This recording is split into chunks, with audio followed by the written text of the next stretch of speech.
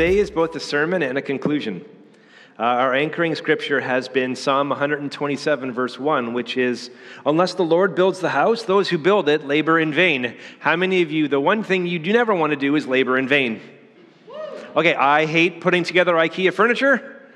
I doubly hate putting together IKEA furniture twice. That's in vain. So unless the Lord watches over the city, the watchmen stay awake in vain. And since September, together we have taught through 6 series that we have called Build Your House.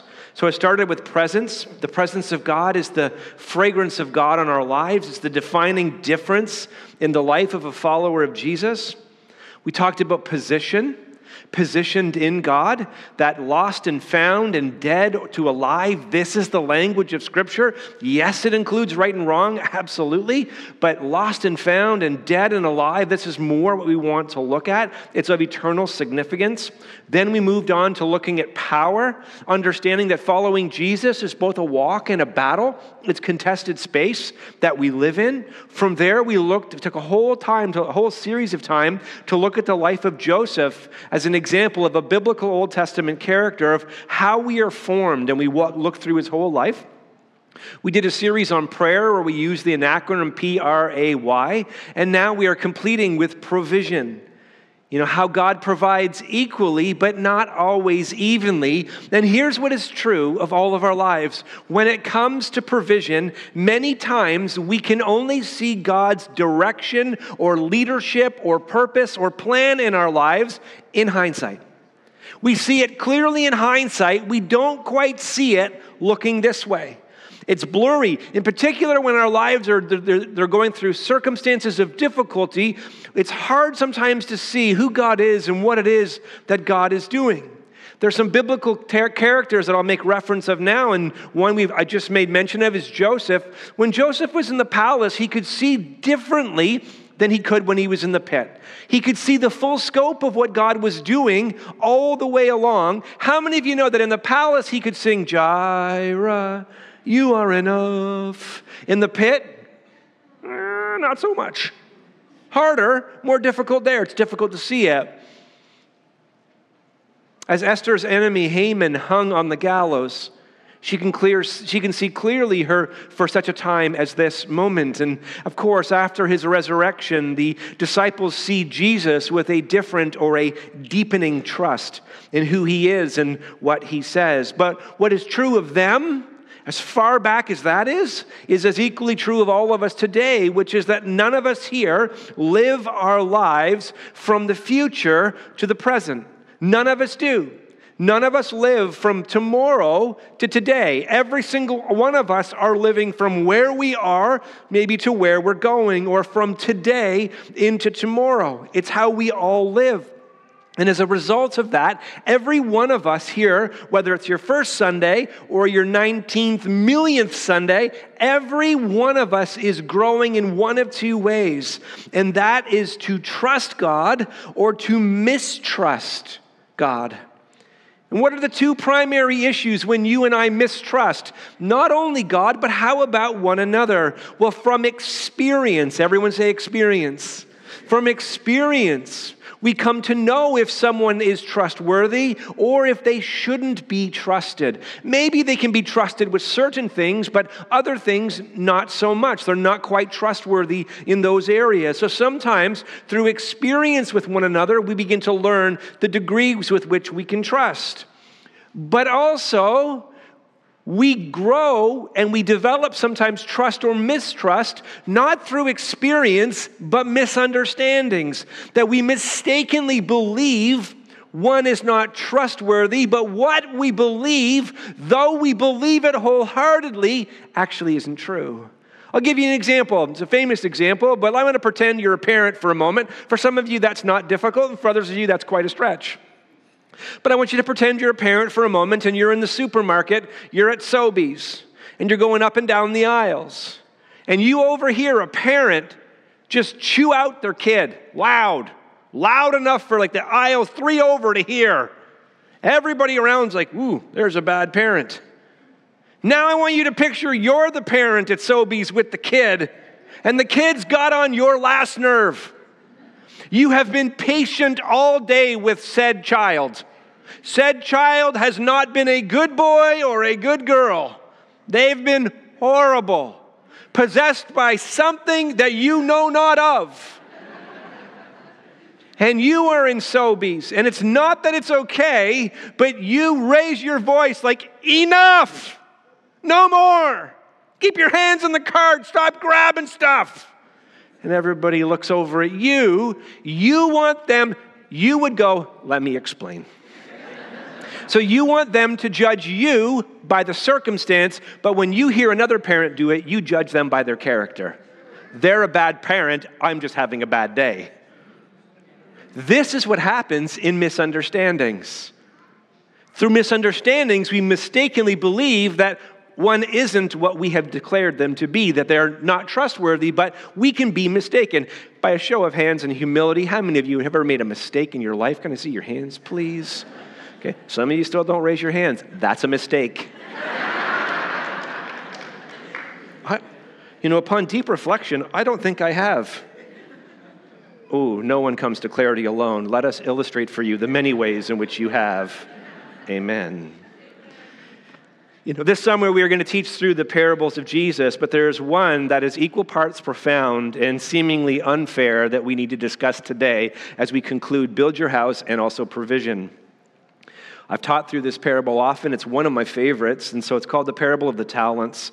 And the reason we selected it for today is it has all the elements that we have been discussing regarding provision. All the ones Pastor Lori did last week, all the things. God provides peace. God provides for our needs. God provides rest. All of it, we can see elements of it, but more so, we can see different parts that we've been speaking of. It's in Matthew chapter 25, and here's how the story that Jesus tells starts. So it's a parable. It's not a true story. It's meant to be reflective of all of our lives, okay? And in the parable, put yourself in it. For it will be like a man going on a journey who called his servants and entrusted to them his property. Everyone say a gift. It is an entrustment of property that you didn't earn. It's a gift. You didn't earn it. Okay, it's just a gift. To one he gave 5 talents, to another 2, to another 1, each according to his ability. Evenly given, not evenly distributed. We've been talking about the last couple weeks. It says, then he went away. And he who had received the 5 talents went at once and traded with them and made 5 talents more. So also he who had 2 talents made 2 talents more. But he who had received the 1 talent went and dug in the ground and hid his master's money.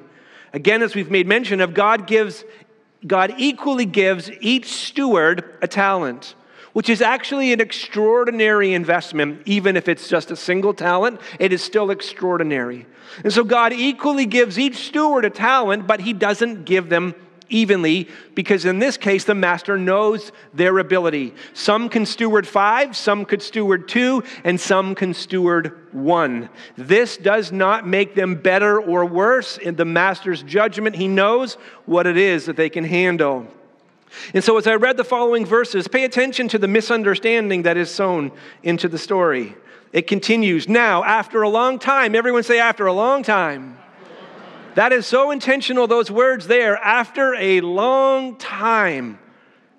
See, every single one of us, let me finish reading it and then I'll make a comment. Now, after a long time, the master of those servants came and settled accounts with them.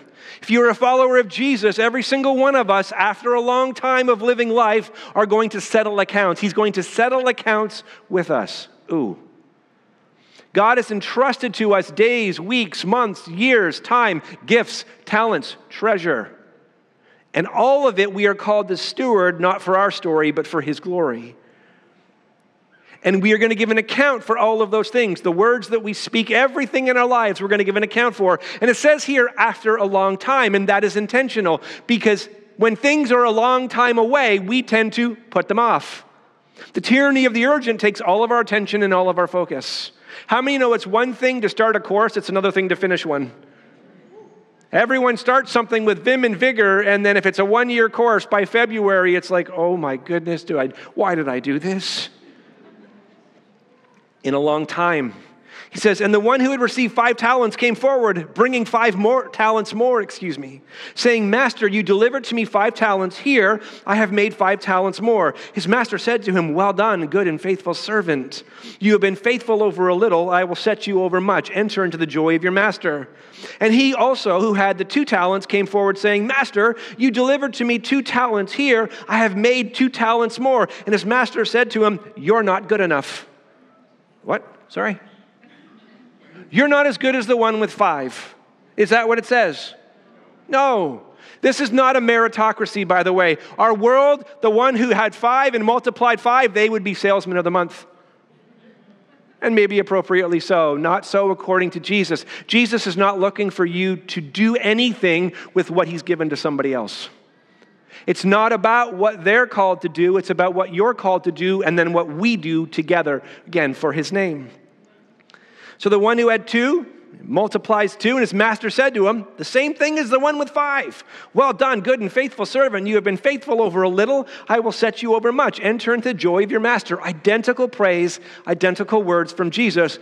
Though the stewardship was different, the steps were the same for each of them. Now he had also received the 1 talent, came forward saying, Master, I knew you. Everyone say, I knew you. A minute ago, we talked about one of the ways that you and I learn to trust or mistrust people is by the experiences that we have or the misunderstandings about people that we have in our own hearts and lives towards them. And so that's one who had the 1 talent. He says something fundamentally different than the one with 5, the one with 2 about the master.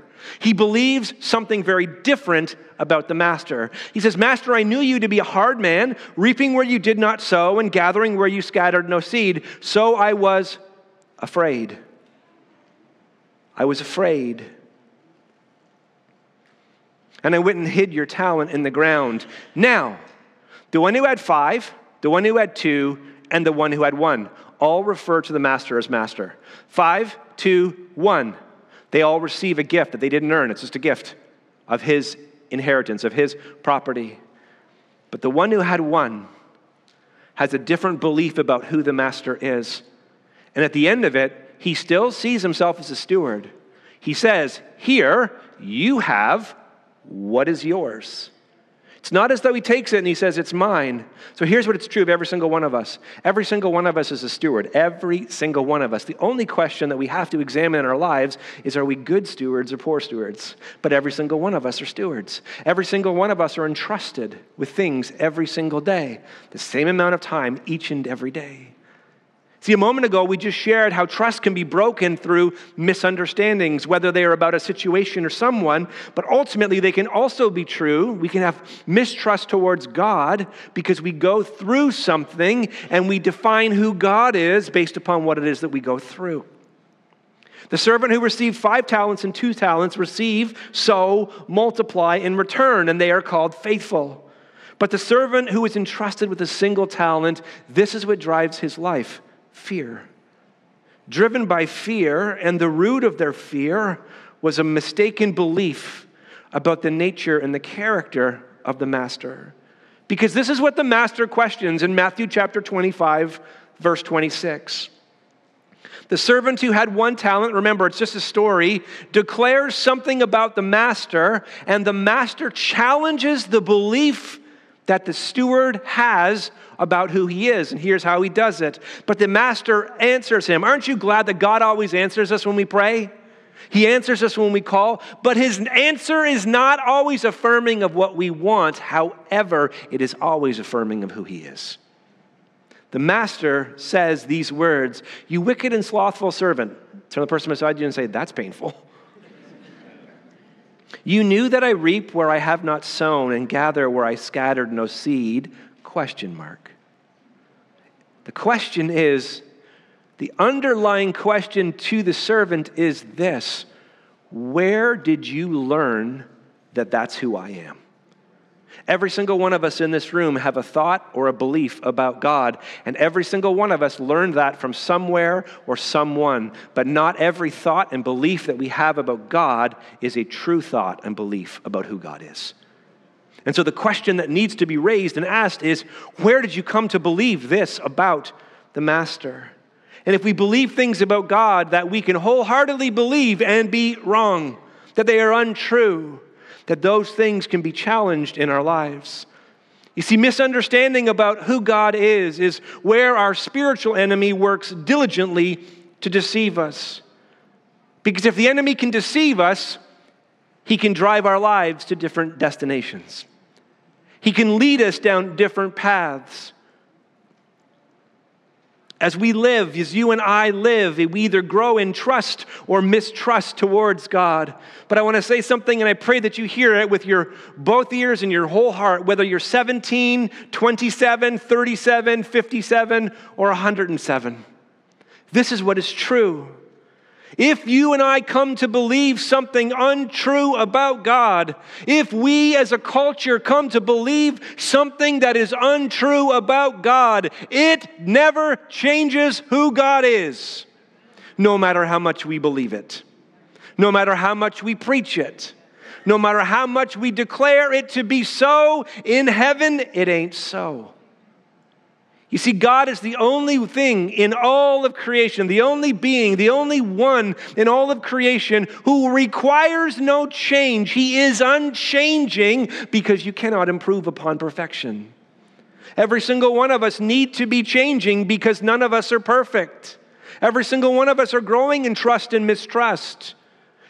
Each and every one of us. But if we come to believe something about God that is untrue, it doesn't change God. So the question must be, what then does it change? And it changes your trust in God. It changes what you believe about who God is, what you believe about Jehovah Jireh, Jehovah Shalom, Jehovah Sidkenu, all the various names of God. If you're new to church, like, what language is he speaking? It's a little bit of Hebrew, but it's terrible. Don't ever quote what I just did. Listen to someone who really speaks Hebrew, and you won't even understand it. I told this story before, but I was in Israel one time, and they were telling the story of Nehemiah, but they were saying his name correctly. And about the third through, I was like, oh, it's the story of Nehemiah. Why aren't they saying Nehemiah? No, they are saying Nehemiah. I'm not saying Nehemiah right now. That's not how you pronounce his name. In English, yes, not Hebrew. There's a little story for you there. You know, you were given a lot better energy during worship than you're given right now. Let me just say that right now. You were gyra and you were shouting, you were dancing. It's all good. Do you know that God loves you so much? He loves us so much that he will challenge where you believe something about him is untrue. He will. As we live, we either grow, as I've said, in trust or mistrust towards God. And if we are growing in mistrust causes us to misuse what God has given us to steward. Did you know that as stewards, God delights to use your life to make a Jesus-sized difference in somebody else's life? I don't know if you've ever had the extraordinary honor of God using your life, but it is ultimately mind-blowing. It's mind-blowing. It's mind-blowing if God whispers into your heart, I want you to give so-and-so a word of encouragement, and you give them a word of encouragement, and they look at you and say, how did you know that is exactly what I needed to hear today? It isn't what I know, it is God knows, and he uses your life to be a blessing to somebody else. I don't know if you've ever had the opportunity or privilege of giving someone something financially, perhaps even in secret, that they have been praying to God, and you have been praying to God, and God independently speaks to both of you because God knows all of this. And he speaks to your heart and you take a step of faith and you're like, I'm just going to give it to them anonymously, put it in their mailbox. They don't even know. And they come into church the next Sunday going, Jireh, you are enough. The very thing I was praying for. And you never tell anyone. You just sit back a little bit. That's the second time I've sung that song this morning. You sit back and you're like, oh my goodness, look at how God used my life in an extraordinary way. Now, God uses our lives oftentimes in these extraordinary ways, and sometimes it's just really ordinary, but it's equally spectacular. See, as stewards, God delights to use our lives, and when God uses your life, it leaves you full. When others use your life, it may leave you depleted. Not our Heavenly Father, not at all. You see, in Christ, every single one of us will give an account of 100% of our stewardship. Not 10%, 100% of our stewardship. And stewardship is everything God entrusts to us. Days, our gifts, our hours, our breaths, our resources, our words, all of it. Now, here as we conclude, here comes the unfair truth regarding provision. And I want you to settle into your heart today. And here's what I want once we begin to share this. I want to settle into your heart, not this shame, nor this striving for perfection. What I want to settle into your heart is a settled obedience. Lord, in my life, in my family's life, in our church's life, in our student ministry, in our kids' ministry. Lord, I want to settle in my heart. On our watch, Lord, use our lives to make a Jesus-sized difference. Here's the parable that Jesus says that is true, is you or I, everyone say if we are unfaithful, God will redirect your provision or my provision to another who will be faithful. Ooh. Some of us don't have the provision because we're not willing to walk in obedience. Ouch. God will raise up another church in Ottawa if we will not do what God has called us to do. I want you to imagine for a moment right now, a home is on fire, and there are people in the home who are in peril due to the circumstance of fire in their dwelling. I want you to imagine that. Now I want you to imagine all the fire individuals come, and there's the captain of the fire captain. That was hard for me to say. Thank you very much. The fire captain is there, and there's a rookie on the team in the fire department. And he is also there, or she is also there. And they have been trained with every provision to know what to do in this moment. But somehow when they hit this moment, they freeze, they stop, they're paralyzed in their tracks. The training is there, but they get stuck. How many of you know that the captain, in love for the people in the house, will choose somebody else over the one who is frozen, not because they are being dismissive of these people's feelings? The mission is greater than what you feel. We in the West are so concerned about how we always feel about certain things. May we get a grander vision than what we feel. And here's what I want you to know. Take that fire example, now multiply it by whatever multiply you want. It's not enough. You and I live in a world with eternal realities and eternal consequences where the stakes could not be higher. And at your work, at your school, in your university, wherever you happen to be, if you're not going to walk in faithfulness, God will raise up someone else and give them the provision, because the mission is too great for us to sit in our benches or sit in our pews or sit in our seats and not be faithful with what God has entrusted to us. The beauty of provision is in the story of the parable. We're going to read it in a moment. The one who is entrusted with one is taken from him and given to the one who is 10. We get our eyes on the number. Don't get your eyes on the faithfulness. It's not about the perfection of you and I following Jesus. It's about the obedience of you and I following Jesus. You are never further than one step away from your purpose at any moment, at any point in your life. Even if you feel like I've run 9 million miles in the wrong direction, here's what I want you to know. God is a God who redeems. God is a God who restores. And even if your dream is dead, our God also specializes in resurrection. You are always one step away from obedient step away from God using your life in an extraordinary way. But you and I must see God for who He is correctly.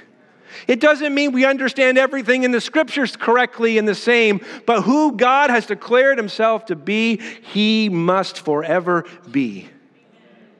Because once again, it doesn't really matter if you and I change who God is. It doesn't change who God is. But it profoundly affects how we trust Him and how we walk out. God is our source, and He uses blessed people to be a blessing to other people. If you pray for finances, here's what I promise you will not happen. God will not make counterfeit currency and put it in your wallet. Some of you are like, I wish He would. That's a criminal offense there. He will not do that. So if you pray for blessing, you know what He'll do though? He'll use other people to get finances to you. Hey, some of you, your provision and your purpose line up.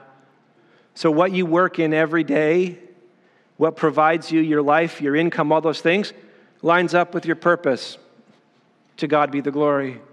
Others of you have a job or a career that you would say, it's my job or my career. It's not really my purpose.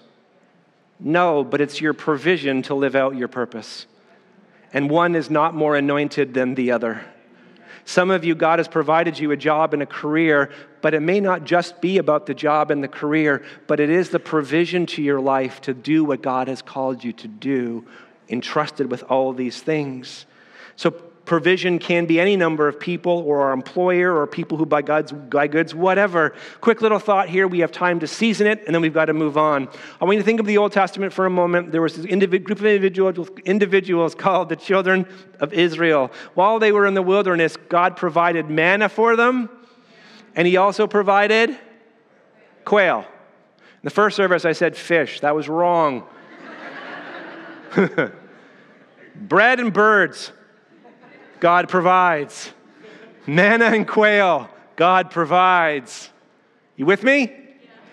That's pretty awesome, isn't it? Until we as humans are like, I don't want any more bread. I'm done with the bird. Right? That's this human condition. But God provides. Then they get into the promised land. And guess what? The provision changes. Now God says to them, I'm not giving you bread and I'm not giving you birds. The provision is work the land.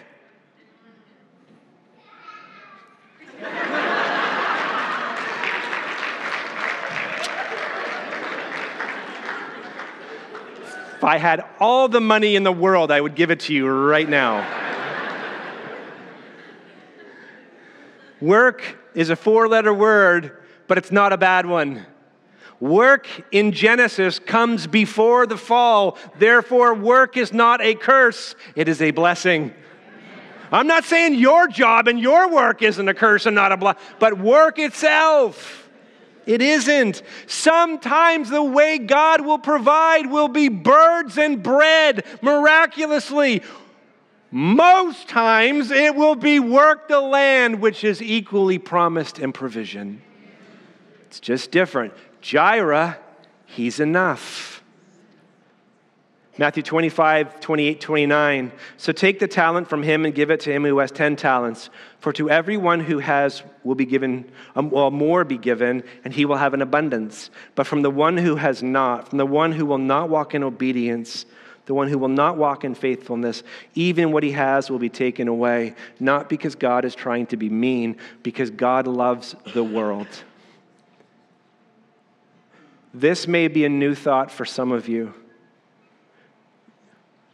God's profound affection towards you is no different than the 1 million+ people who live in the national capital region. His love for them is equal. For God so loved the people of the world that he gave the ultimate provision, the gift of his Son, which is greater than 5, 2, or 1 talent. It is more worthy and weighty. In this parable, Jesus praises obedience, not outcomes. You're not responsible for how the story turns out, but you are responsible for your step within it. You can't cause anyone else to come to Christ. You can't make anybody else a follower of Christ. Only the work of the Spirit can do that. But you can share your story. You can articulate the gospel. You can pray for them. You can show them the difference. You know, one of the most profound ways that you can show a lost and broken world the difference that Jesus has made in your life is when you don't get it right. And you in humility confess that. Confession in your workplace, I guarantee you, will be a foreign language. Hey, just forgive me, as a follower of Christ, I said this, I did this, and the Lord convicted me of that, and that's not the way I want to live my life, and that's not, hey, would you forgive me? Your office might be like, what? You never know the seeds that are being sown in those moments. In this parable, he shares how trust and mistrust will direct our beliefs, which ultimately will guide our behavior. Jesus shows us a day where everything that we have been entrusted with, we will be held to account, and he tells us his purpose is accomplished by faithful, not always perfect, but faithful people. And faithful is those who grow in trusting his character and his ways enough to live a life of faith. And so, loved ones, when life becomes unclear and the future is uncertain, and we find ourselves living through crisis after crisis, together we need to be praying for our brothers and sisters in Nigeria, seeing the horrendous massacre that occurred with our brothers and sisters there in church. Crisis after crisis, not just in this nation, but each nation of the world. When life becomes unclear and the future is uncertain and we live through crisis after crisis, or we experience in life circumstances that aren't fair, may you hide this word in your heart. Proverbs chapter 3, verses 5-8 says, "Trust in the Lord with all your heart, and don't lean on your own understanding. In all your ways, not just your Sunday ways, in all your ways acknowledge him, and he will make straight your paths. Be not wise in your own eyes. Oh, the Lord opposes the proud, but he gives grace to the humble." If the body of Christ is not humbled by now, we ain't listening. Be not wise in our own eyes. Fear the Lord, not in an unhealthy way, in this way. We fear the Lord when we turn from evil.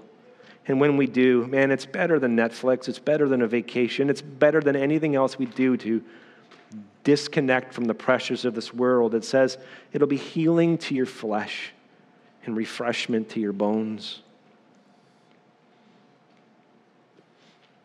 For God to build your house, for God to build this house, he needs to be Savior, but he also needs to be leader. In the West, we don't have a big problem, especially in the church. We don't have a huge problem with Jesus as Savior. We have a different problem with Jesus as leader, as Lord of our lives. Because the truth is, whoever is leading your steps is ultimately the one that you are trusting to build your house. The rains are coming. The floods are rising. And if it is shown that a part of our lives or the whole of our lives have been built on sand and not rock, a wise one would not rebuild where we are if it is sand, but we would build upon Christ, so that if we're going to build or rebuild, though the winds come and the storms are going to rage, that our church and our lives will be built on an unchanging rock of who God is. He is faithful and he is true. I'm going to invite you to put your hands out in front of you like this as I pray. And if, as I'm praying and you're listening, in your heart agreeing, if your answer and your desire is yes, then at the end of this prayer, I want you just to stand as we finish in song. Not now, at the end. Jesus, we desire to be more like you. Holy Spirit, empower us to use all that you have entrusted to us. We commit to abide in your love. Lord, would you be so gracious as to use our lives to heal broken relationships, hearts, minds, and bodies. As we pray fervently and trust your word as ultimate truth, Lord, would you form us and shape us? Give us hearts quick to surrender to you, strong to resist darkness, and equally tender towards others, in particular those who do not yet know you. Lord, we choose to love and not to judge, to build up and not to break down. We choose to grow in loving one another, specifically as you are actively loving us right now. Jesus, revive and send us to a lost and broken world until the city of Ottawa, the national capital region, looks like heaven. Our prayer is singular. Holy Spirit, come. Again and again, fill us again and again. Lord, you can use my life, my time, my gifts, and my resources to build your house. In Jesus' name we pray.